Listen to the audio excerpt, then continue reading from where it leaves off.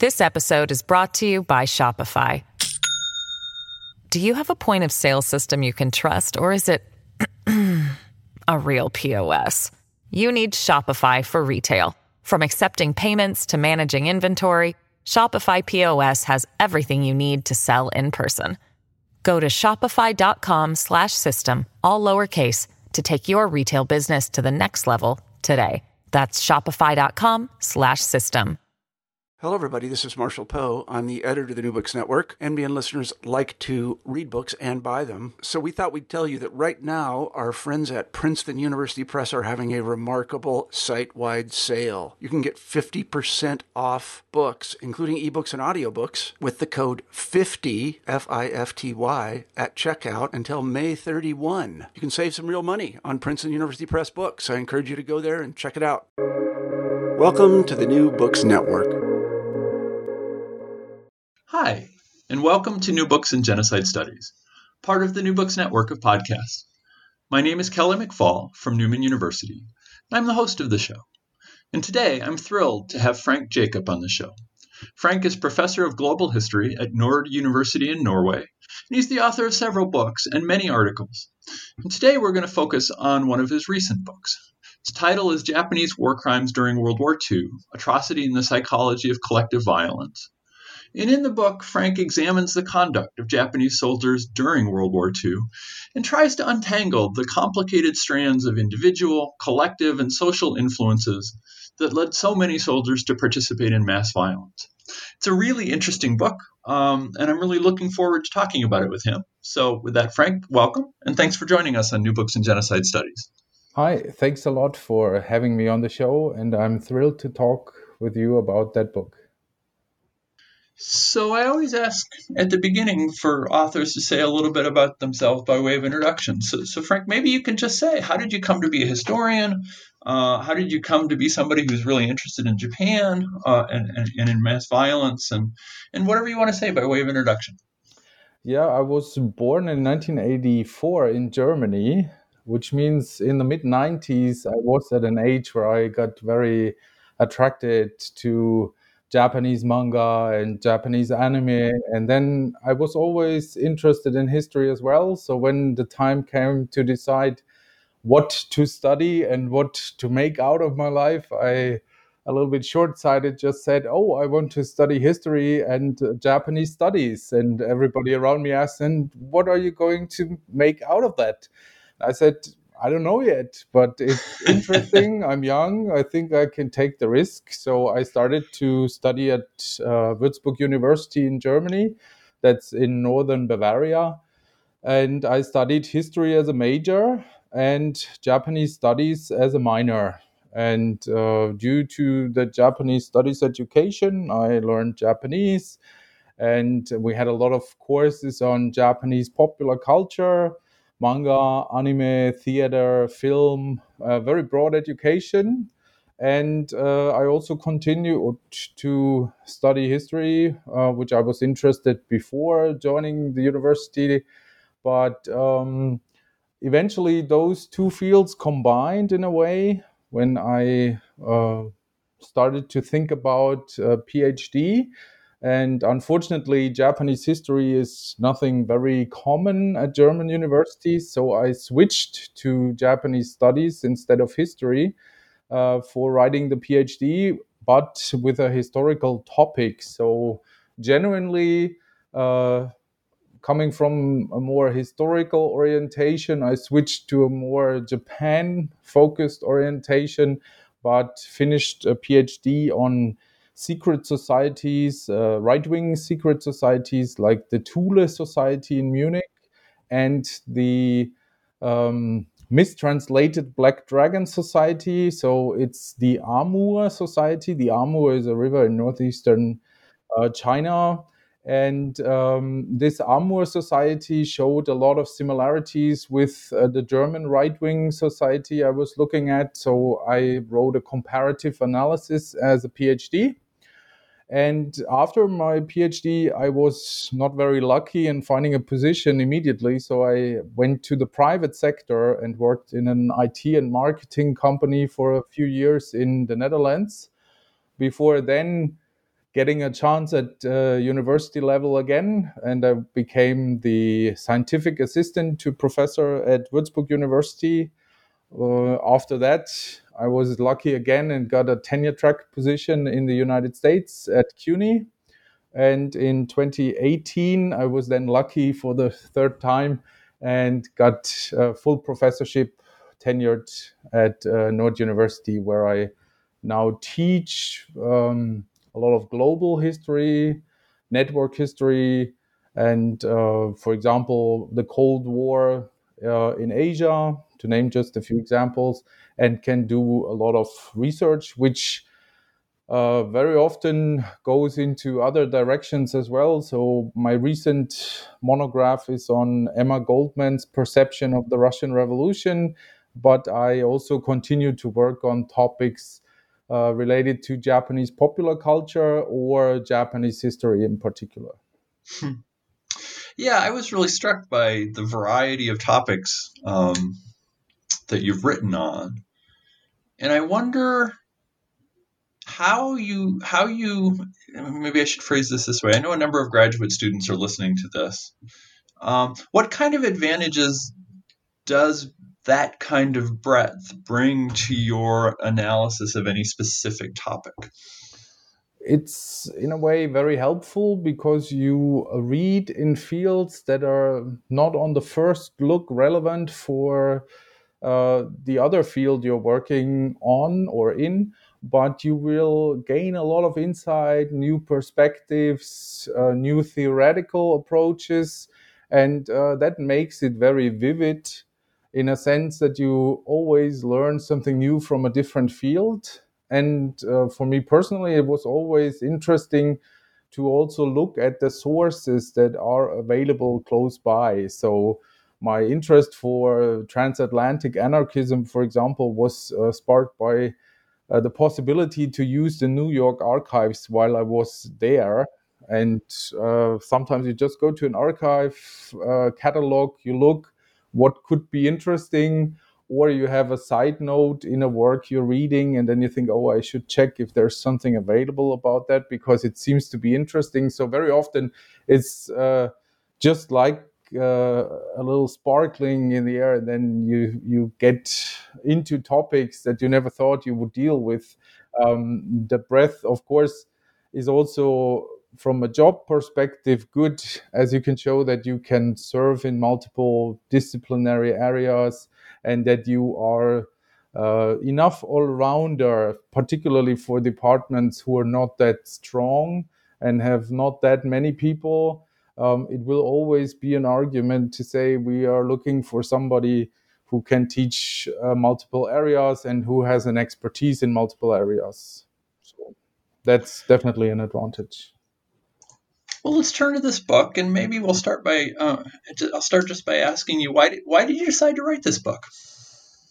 Yeah, I was thinking about violence and how it is described very often in books, and then I read particularly late Iris Chang's book, which is out of the question a very important book, but it is also very anti-Japanese, almost Japan bashing, and I was not agreeing with the explanation. So the explanation she gave for the eruption of violence was, oh, the Japanese are responsible for that, which is in a way true, but that's not the whole story. So they were not violent just because they are Japanese. They were violent for multiple different reasons, as it turned out. So the idea was to write an introduction in that would provide a survey of different forms of violence used by Japanese perpetrators against different victim groups, American prisoners of war, Korean sex slaves, euphemistically called comfort women or yanfu, and also against civilians. So the idea was there must be a reason for this violence that exists beyond the perpetrators being Japanese. And this was the main question I had. Why did they do that? How could it happen? That's probably one of the questions that drives a lot of genocide scholars. I think we will never find the ultimate answer, but we can at least identify some factors that stimulate such violent eruptions and that are responsible for some forms of human action. What I can say with regard to the approach, it will not answer all the questions, but it will at least intensify the awareness that all of us can be violent in a specific situation, and that we are not, in a way, morally better just because we claim we are non-violent people. Interesting. So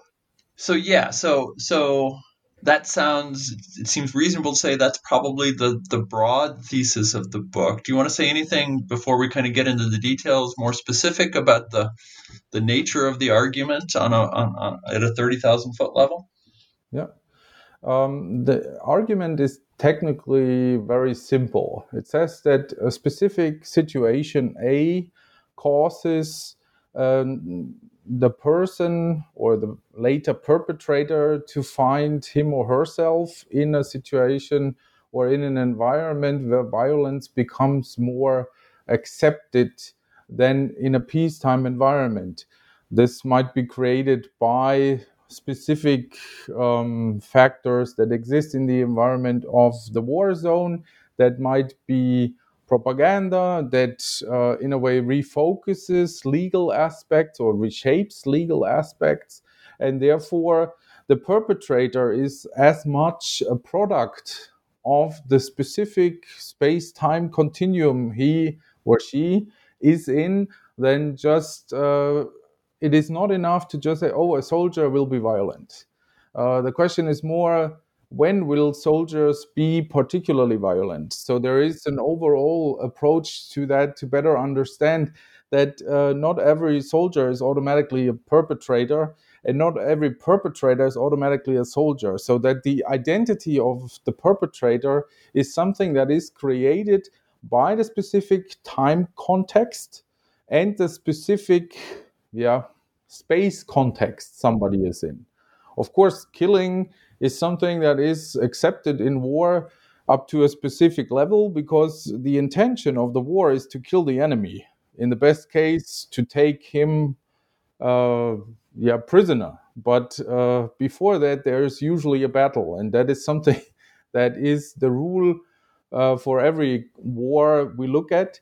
And the idea behind the approach is also to identify something that causes stress for the soldier in a specific space-time continuum. And this stress then comes out as a result in a form of extreme violence. So if we know what the triggers are, we can, at the one hand, prepare soldiers better for war experiences.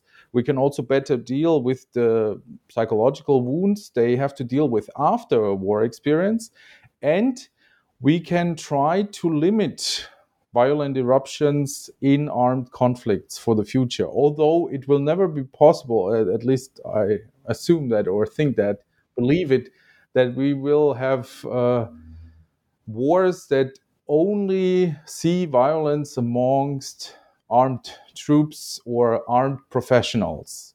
Because wars are not fought in a classical way where two armies meet and then the violence is over for a time. Since the war transformed themselves in the past 2 centuries, I would say, this situation becomes more and more problematic. How do we protect civilians, non-combatants, etc., from violence that is the consequence of such an eruption? So it's going beyond the Japanese perspective, but it uses the Japanese perspective as a case study.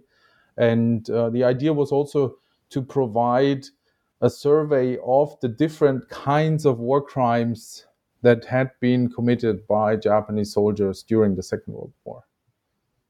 Yeah, and you and I were chatting earlier, and I said I think a number of the case studies you use many people who are listening to this podcast probably, if you said them, they would kind of have a vague sense of what they were. Mm-hmm. But you've actually chosen a topic that a lot of people lack detailed knowledge on. So I'd like to go at least through 2 or 3. We don't have time to go through all of them. And if you're listening, you should go read the book and see what Frank has to say about the rest. But you mentioned Iris Chang, so maybe we should start with the Rape of Nanking. So if people have read a book about it, it's probably hers, or at least non-academics. So what do we now know about the Rape of Nanking? We know that the Japanese army entered Nanking after a battle series that started earlier, when the Japanese troops began with the invasion of the Chinese mainland. But the final battle of annihilation the Japanese army had hoped for did not take place because most of the population, or let's say those who could afford, as well as many Chinese soldiers, had retreated from Nanking already. So we have an army that is frustrated because the invasion of China takes much more time than it was assumed before. There were heavy battles in some other parts of China on the way to Nanjing or Nanking. You can use both pronunciations.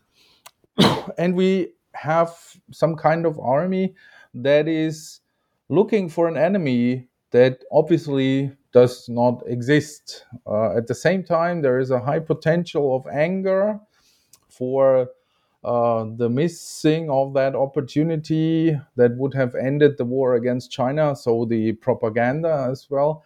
And in this situation, the Japanese soldiers need some kind of, I don't want to say ventile, but it is a way to get rid of the violent potential. At the same time, they also do not have a clear command structure that prevents them from doing that.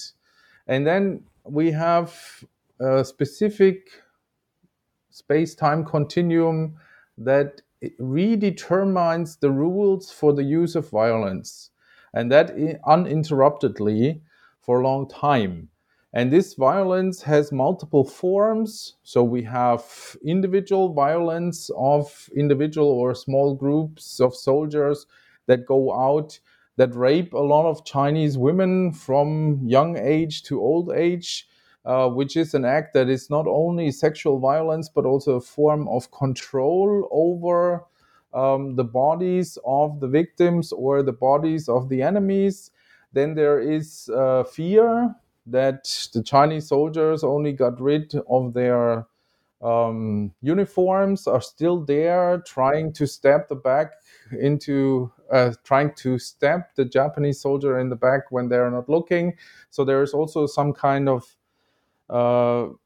hysteria, fear, the unknown. Where are the soldiers? There were so many stories about Chinese guerrilla warfare before. So it's a mix of multiple factors that eventually allow the violence to erupt. So we have a lack of command, we have a distance to Japan where people would be also socially, I'm not using suppressed, but socially put into a more different role.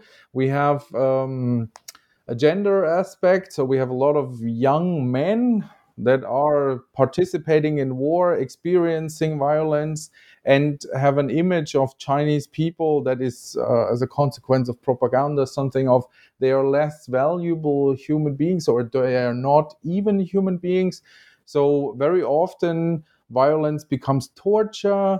People are inflamed alive, they are shot, they are kicked, they are cut into pieces. There are multiple forms of violence in that environment. And in the end, it leaves one of the major scars within the relations between Japan and China, because Japan traditionally doesn't want to talk about bad things of the past because they are in the past, but China expects an official acceptance of the events as something that should be remembered, that should be brought to a public audience. So we have an implication of that event until today. And then there is this discussion. We do not know exactly how many people died, but that is not of relevance. There are a lot of people who were tortured, who were raped, who were mistreated, who were killed, and it doesn't play a role if it were 5,000, 500,000, or 5 million. It was a war crime that came into existence as a consequence of the fact that, for example, there was no clear intervention by the Japanese military leadership that could have intervened there. And considering the shape of the Japanese army, an intervention would have been an important thing that probably might have made a difference. On the other hand, there were not too many attempts by the Japanese leadership to protect possible victims. There were the international zones in Nanjing where people had gathered to be protected in a way, but not even that protected them. They were in colleges, sometimes trying to be separated from the war zone, but the soldiers intruded. It was almost like a looting that was allowed for everybody who was in that city, because that city was out of the ordinary space. It was unorganized in a sense. There was not clear surveillance of the soldiers, and therefore eventually the soldiers had to reframe their environment for themselves. And considering that they had very violent experiences before, it became also a test ground for further violence. And there are multiple reasons for that violence: aggression, sometimes even depression. So the Chinese army got away, and now I punish the Chinese that are left here. And there are multiple aspects that psychologically play into that. But if you take the same group of soldiers that had rotted for individual acts of violence and put them in a peaceful Japanese environment, like after the war, they became the ordinary men again. Christopher Browning wrote an important book about ordinary men that turn into perpetrators, but he focused on the German police force during the Second World War. And we have similar causes here. They are also part of a group, and this group acts dynamically. So if they see that their group peers act violently, it becomes something normal, something that is approved by the group as such. And therefore, it's not a crime anymore. It's just punishment for those who had lost the battle. And that, in this case, were the poor people, women, and old people. And they were the victim group that was available, I want to say. It played probably a role that they were Chinese from a Japanese perspective, because that's the enemy, of course. It might have played socially a role that they were women. So somebody traditionally considered inferior to men. That's also the upbringing. What kind of respect do I have for a specific identity group? And the possibility. It was possible to be violent without being punished. For somebody who's punished in the Japanese army system, that would mean it's payback day. Now I can punish somebody who's beneath me. So we have multiple aspects that play a role here. The lack of morality, I wouldn't even use that. They might have had a morality setting, but this setting was not made for Nanjing. It was made for their home at Japan. And therefore, we have a different space-time continuum. And there, everything seems possible. There's no restriction, there's no order, there's no punishment, so they can act as much violent as they want to. And the measures the Japanese army is taking after the events of Nanjing shows that the Japanese army at that point realizes that they have to intervene as well to avoid similar violent eruptions in the future.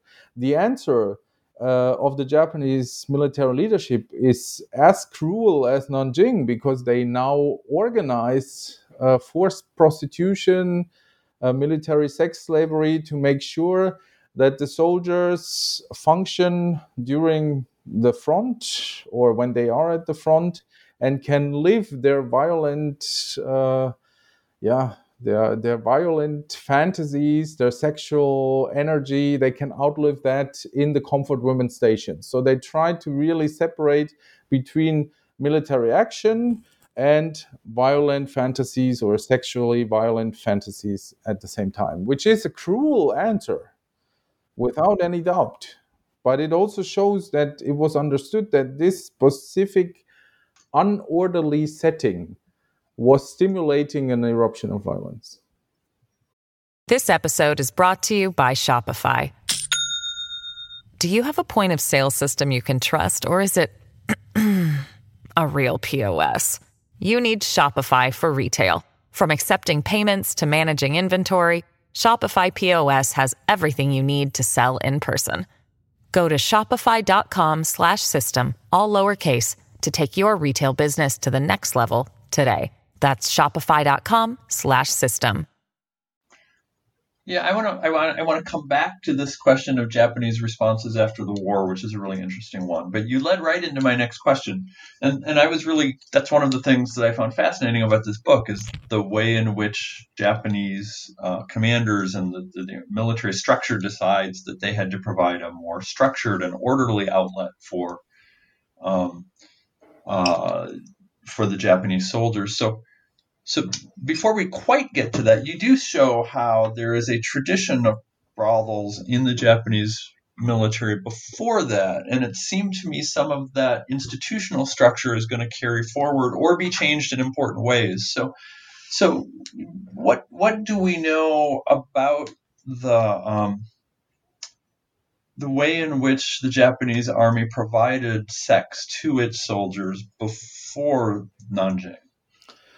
The problem of sex for the army was something that really intensified during the First World War, when there were a lot of studies about venereal disease as a consequence of uncontrolled sex with civilians behind the front lines. And the armies the army commands realized that actually is quite problematic for the military. I mean that prostitutes were always close to the army is not very surprising, but the institutionalization is something that is quite interesting here. The first Navy brothels are documented, I think, for the early 30s, 1932.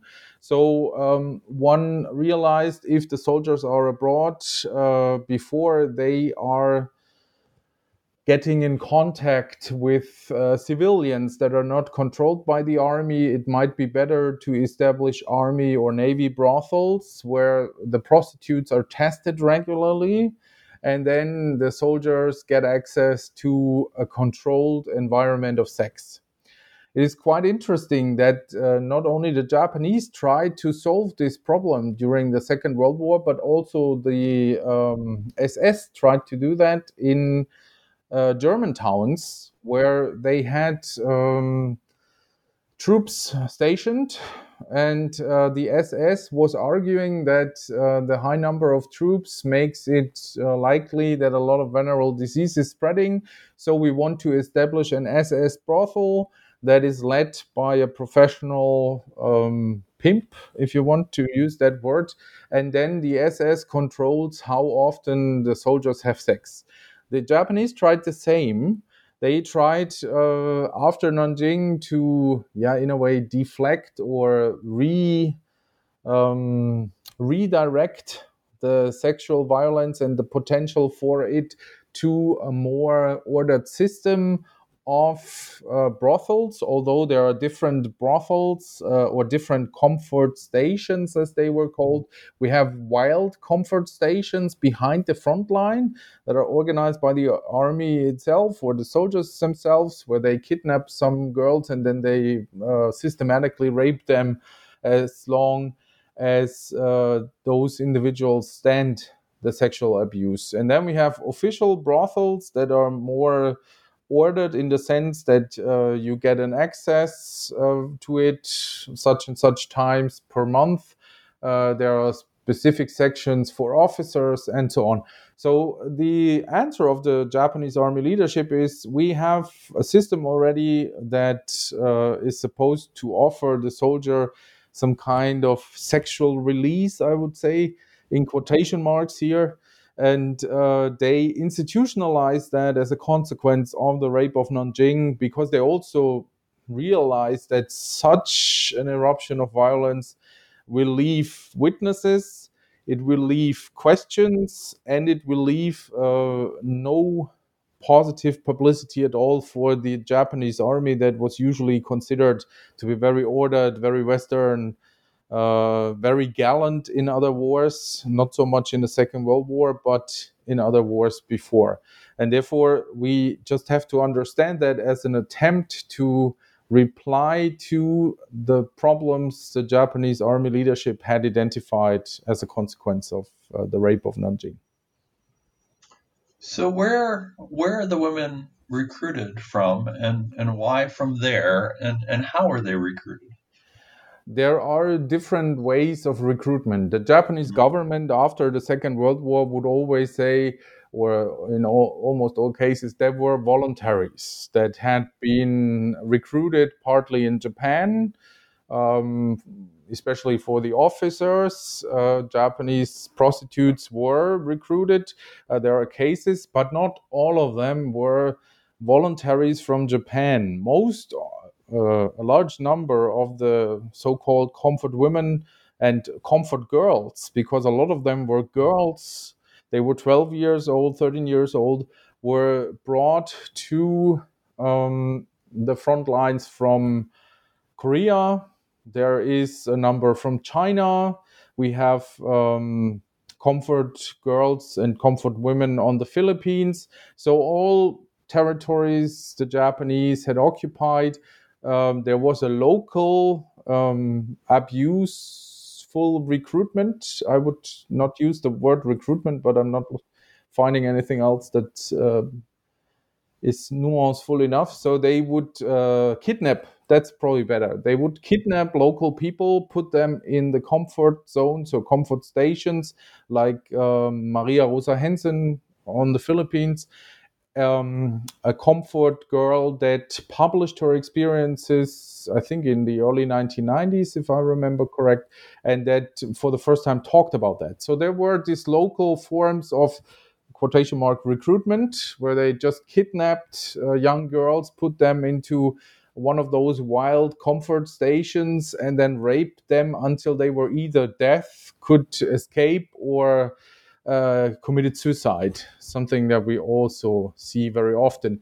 And then we have Korea as a special case, because in Korea, the young women are more recruited in a sense that there is cooperation or collaboration with Korean criminals as well, who argue or who offer a position in Japan to work to young women that are very often from poor families, and see that offer as a chance to get away.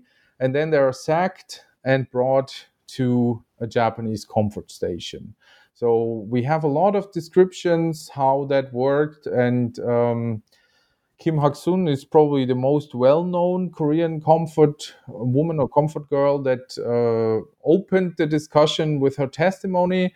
But I recently, not me, but I edited a series that is called Genocide and Mass Violence in the Age of Extremes, where the titles are open access for download. And we just published a translation of reports of Korean comfort girls and women who described that recruitment process, who also described that they wanted to get away from home, that they thought this recruitment process is a chance. They never assumed that they would work as forced military sex slaves or prostitutes in that sense, because they thought they would get a better job in Japan, they would get some education, and they would get a future. So they were, in a way, tricked into such agreements. and therefore a lot of people were just sacked and brought to the front, where they then had to serve as prostitutes. And there are a lot of girls.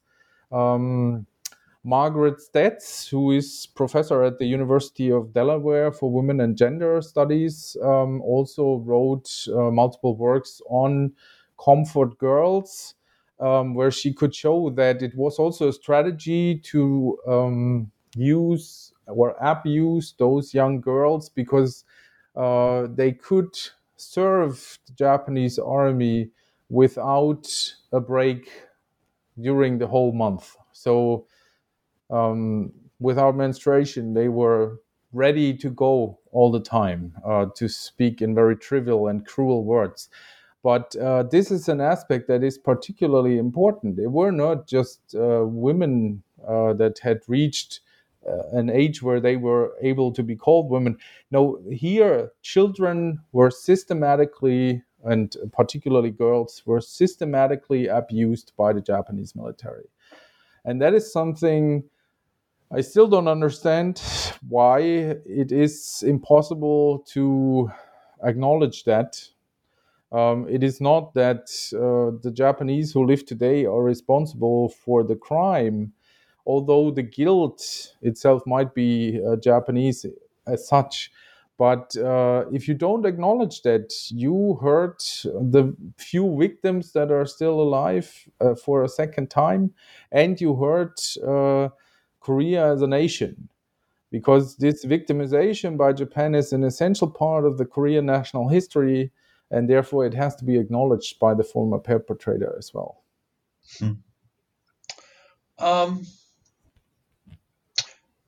So let's do the third case study I wanted to talk about, because the rape of Nanjing is perhaps an example of battlefield atrocities. The use of comfort women and girls is kind of institutionalization of abuse of civilians. The case of experimentation with biological warfare and disease is maybe something different. It's about exploiting science in a lab, and doing so in a way that violates basic ideas of human rights. So can you talk a little bit, probably most people, if they're familiar with this, are familiar with this in terms of Unit 731, but as you point out, that's not the only unit. So maybe you can describe a little bit about the kinds of research that these units are doing, and in particular, the kind of people who are conducting this research. Yeah, that's an important chapter that shows that different individuals in different settings do become extremely violent or totally immoral in a sense.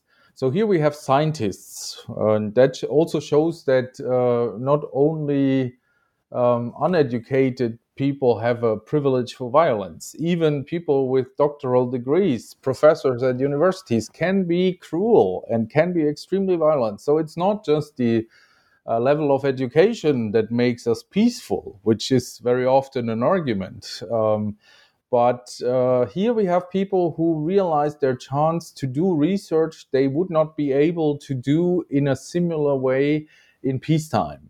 Because in peacetime, there would be much more control. There would be no access to human people as guinea pigs for the labs. And here we have a situation where people who are, in a way, very much career-oriented, in a sense that they want to achieve something that makes them famous. Yeah, in German, we would use the term Karrierist, somebody who lives for the career.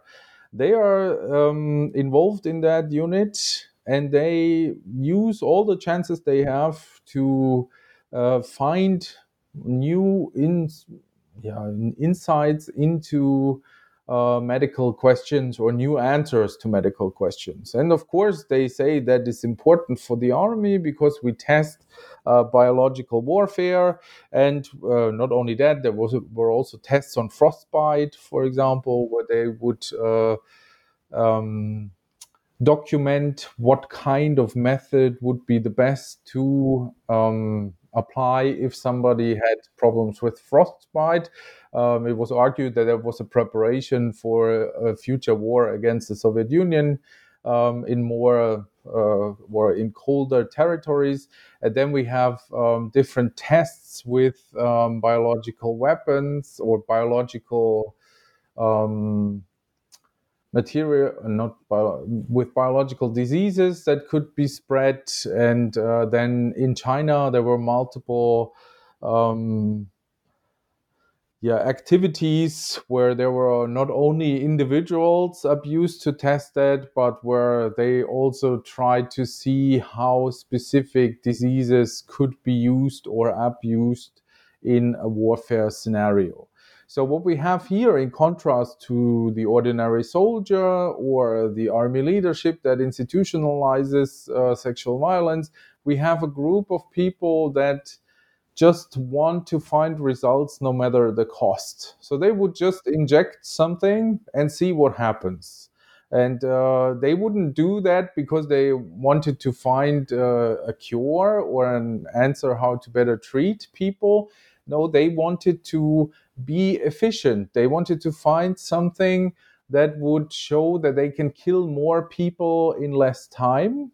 If we compare that, there is this company in Germany that produces ovens for the Nazis, and at one point they produce better ovens for more people to burn. And so you see, there is this kind of knowledge that is institutionalized for something evil, and only because those people want to, in a way, become unforgettable, which eventually happens, but not in the way they imagine that. And the problem, particularly with the results of those studies, is that they were known after the war because they had clearly documented that, but they were sacked. So the report books were mostly going to Washington to be studied.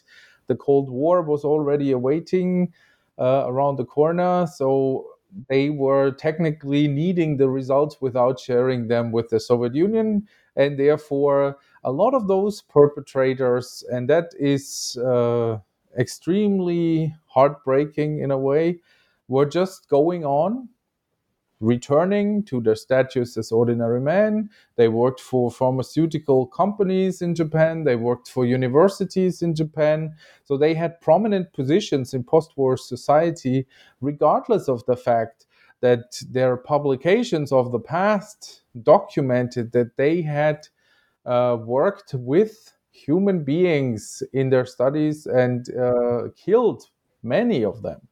And there were some publications during the war where they described what they had done and were referring to apes as the animals that were used during the trials.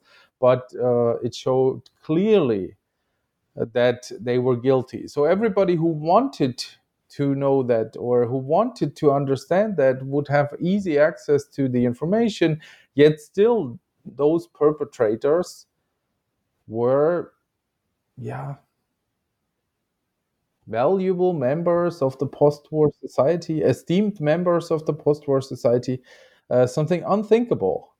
And it is particularly that, this looking towards the other way, while there is obviously something bad at hand, that is so often criticized when people talk about Japan's responsibilities with regard to those war crimes. No, actually, that's where I was going to get next, and we don't have a lot of time to talk about this, but you do make a point in the book about the dynamics of Japanese politics and society and why that has kept this broad topic of Japanese violence during the war has for much of Japanese post-war history kept it out of sight, and for some of it, it's been very controversial. So maybe you can give us an update in 2020. To what degree do historians, teachers, other figures in Japan, to what degree is there any kind of consensus about Japanese behavior during the war? There is a lot of international attention as a consequence of the redress movement, in which not only Koreans are involved, but also Japanese scholars, Japanese activists. So there are Japanese that demand a different approach to that. On the other hand, we have a very nationalist Japanese political leadership at the moment that is not so much interested in showing some form of weakness as it would be perceived, but rather focus on the national strength of Japan. There are also extreme right-wing voices that demand a Japanese army to exist again, which had not been the case. There are only the self-defense forces, the Jeitai, that is limited in number and limited in equipment and limited in weaponry because there's a close tie to the United States. And there is also an article in the Constitution of Japan, post-war constitution, that does not allow the state to have an active army, which is very good. But there are forces in Japan that now want to focus on national strength, rearmament. The argument is usually the threat from China. And this, however, does not explain that the memorization of so many victims is very often not taken seriously, especially when the Japanese Prime Minister is visiting the Yasukuni Shrine in Tokyo usually in August. There is a lot of riots. There are a lot of riots in China and Korea as a consequence. That is something they know, but they still do it. And this is something I don't understand. But we have to be careful. This is not the majority of the Japanese people. Very often, there is a lack of education about those topics. When I talk to Japanese exchange students, sometimes when we talk about Japanese history and you talk about Nanjing or you talk about Unit 731, they have heard about it, but they were never actually educated about it. So there is no central museum for the war crimes of the Japanese army that can be visited because it's not on the state agenda. And as long as the state does not accept the guilt, which is not the current Japanese generation, but it is their legacy to remember that bad things happened. And of course, with regard to Japanese commemoration, there is a focus on the atomic bombs and some form of victimization, which at the same time is something to remember. I'm not saying skip the commemoration of Hiroshima or Nagasaki, but a commemoration of the things that eventually led, in a way, historically speaking, to this end of the Second World War would also be appropriate. So there need to be more publications by historians. There are some colleagues that are steadily active to do that. But the first publications about that complex were journalists. So there was no real historic interest by the field of historical studies.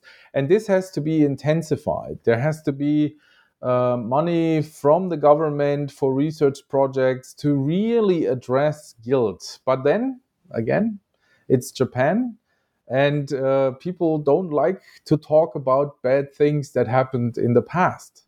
So what is important at that point is the pressure is important from the international community, although this pressure is never really taken serious by the Japanese people as a whole, right? Because very often the reports are not even displayed publicly. So what has to be done is some kind of, the representatives and the former victims have to meet the representatives and the former perpetrators. And then it has to be agreed upon this past. And together, the two groups can heal. They can try to engage in studies about the past, remembering that, preventing further generations from doing the same mistakes, And it also, the studies would be important from a psychological perspective because they have the value to show if A, B, C, and D exist in a specific moment of time, it will lead to an enormous eruption of violence. And if we can learn things beyond the fact that victims need to heal with the perpetrators together, or those whose parents or grandparents were perpetrators, that's an important process, psychological process, a process that was already emphasized by Hannah Arendt, the famous German-American philosopher, who said this is something that can only be done together. But as long as the Japanese deny this togetherness with regard to the acceptance of something horrible in the past, there will be no healing at all. And that makes it so tragic in a way, because momentarily it looks like we have a lot of knowledge, although it is only popping up from time to time in waves, I have the feeling. There are a lot of people who work on that topic and who try to explain a lot, who try to emphasize this is what happened. And then you have only the wall of silence and a few Japanese behind that wall who want to break it as well. And as long as this situation doesn't change, there is not much chance for a better future for all former parties involved. So as you talked about at the beginning, this is in some sense, while Japanese studies is a passion of yours, this is also meant to be a case study for the broader question of how this kind of violence happens. So where do you see this book in the broader continuum of studies about mass violence? Is this a new direction? Is this further adding to or contributing to a broad theme that has already emerged? How does this fit in genocide studies?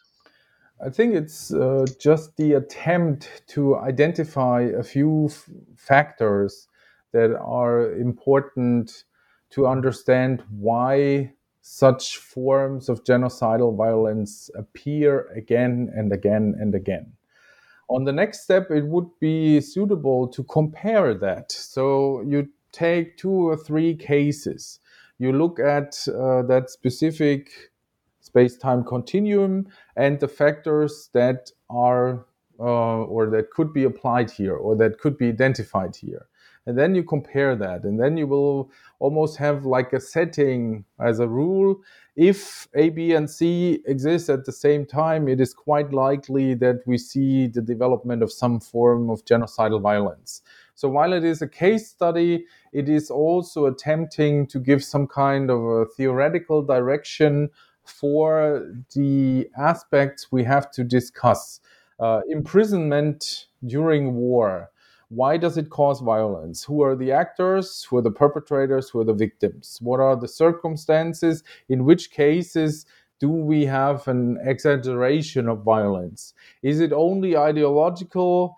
Are there specific factors that exist in this moment at this specific spot that play an important role? So what are the forces that eventually make the violence break through? Because there is violence all the time, and human beings, as neurological and biological studies have shown, are violent as such. So we have the possibility to suppress this violence, but in some situations we obviously are not very successful with it. And that is what we have to find out. What are those situations? And then we have group dynamics. We have a specific order that might either be state related or army related. We have an image of the victim. We have moral values. We have historical traditions. It's much easier to be violent against somebody you consider historically opposing or historically being an enemy of your own nation or whatever your national identity might be. So this identity can also be changed, because sometimes we have genocidal violence against people of your own nation state.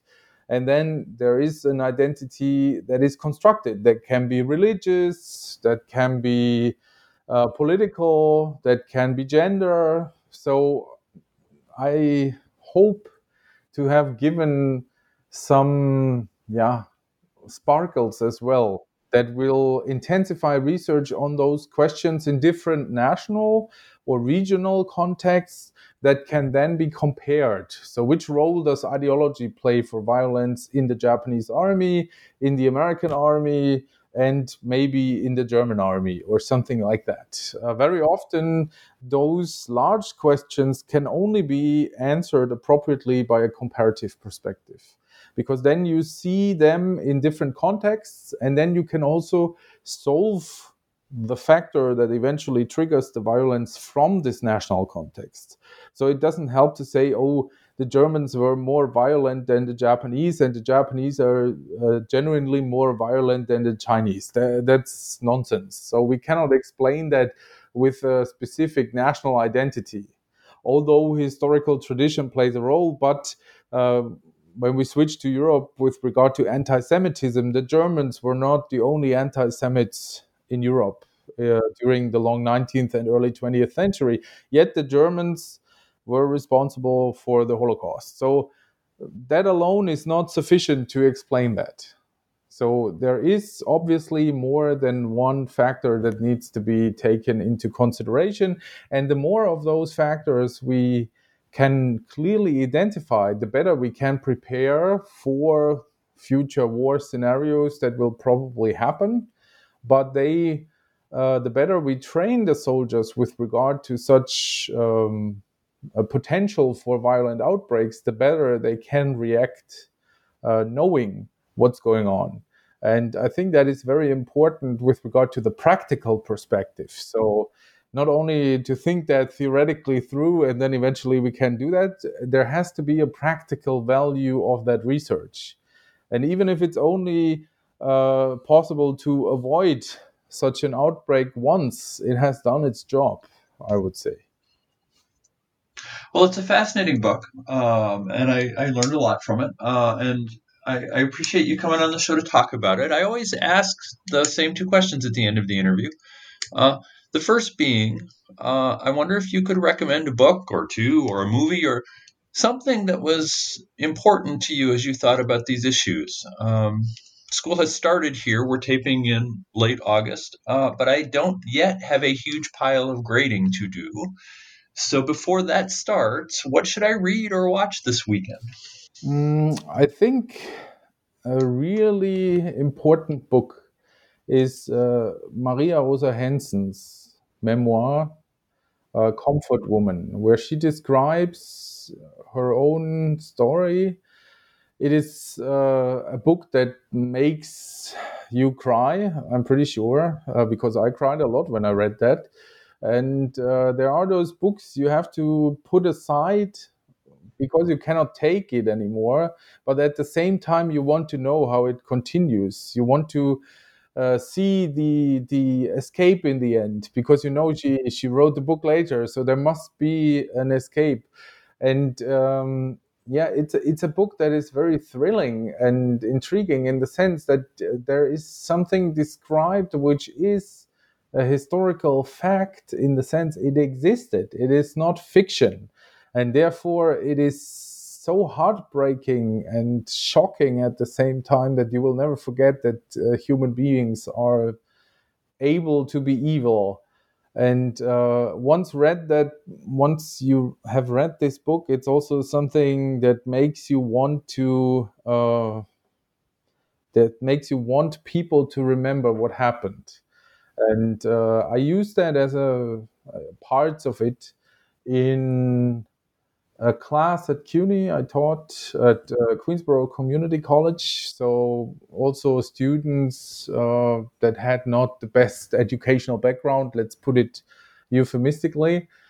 And they always had problems to engage with texts. And then I gave them a trigger warning and said, we're reading parts of a text, and then we will discuss it. And this text stimulated for the first time something like historical awareness and the understanding that our past is so violent. So I can really recommend that. It's also good for undergraduate courses to really get people involved and realize this is not just a history lecture, it's something important you simply have to know about. And very often it's just a start for a next generation of readers and probably scholars who deal with that. And as long as we can keep that alive, there might be hope that we eventually are also able to stimulate some healing on behalf of the victims, and also the acknowledgement of the perpetrators or those who represent them.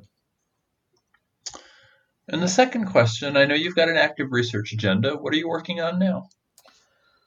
Now I'm working on two main projects. One is a comparative theoretical approach for revolutions. And one is a continuation of the book we are just discussing now. I work on the self-perception of Japanese perpetrators. That means I'm reading a lot of the legal documents related to the war crime trials after the war, and I'm looking for the Japanese perspective. So what do the perpetrators say about these crimes? And very often it's like, oh, we weren't responsible for that. There was this and this reason, and this and this superior level of the army is responsible. So there is no sense of guilt visible in those documents, as far as I'm aware so far. So I'm wondering, why did they not even accept what they had done before?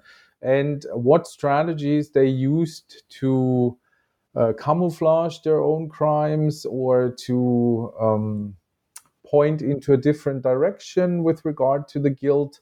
So that's a very interesting project, but it will take a while before I can finish that book, because at the moment you cannot travel a lot. But it's an interesting question, because we have, and then similar for German perpetrators, we see quite some difference, because the German perpetrators would say, oh, I know that I committed a crime, but I did it for that and that reason, and then also try to flatten the guilt in a way. But the Japanese, in contrast, as far as I've read so far, do not go that step. So they simply blind out the fact that they did something wrong. And I'm trying to find some answers why that is the case. And I hope that I also find some stuff with regard to cultural theory and Japanese sociology that will help me to understand that phenomenon a little bit better. So maybe in 2 years or so, we can talk again. I would love to do that. It sounds like a great project, and I'd love to have you back on the show. We've been talking with Frank Jacob about his new book, a recent book, Japanese War Crimes During World War II, Atrocity and the Psychology of Collective Violence. And I hope you'll join us next time, when we will be talking with Donald and Lorna Miller about their work, Becoming Human Again, an oral history of the Rwanda genocide against the Tutsis. But until then, Frank, thanks so much for your time. This was wonderful. I urge everybody to go out and read the book. And Frank, I hope you have a safe and productive fall, and that you'll come back on the show sometime. Thank you very much. I would be happy to be back.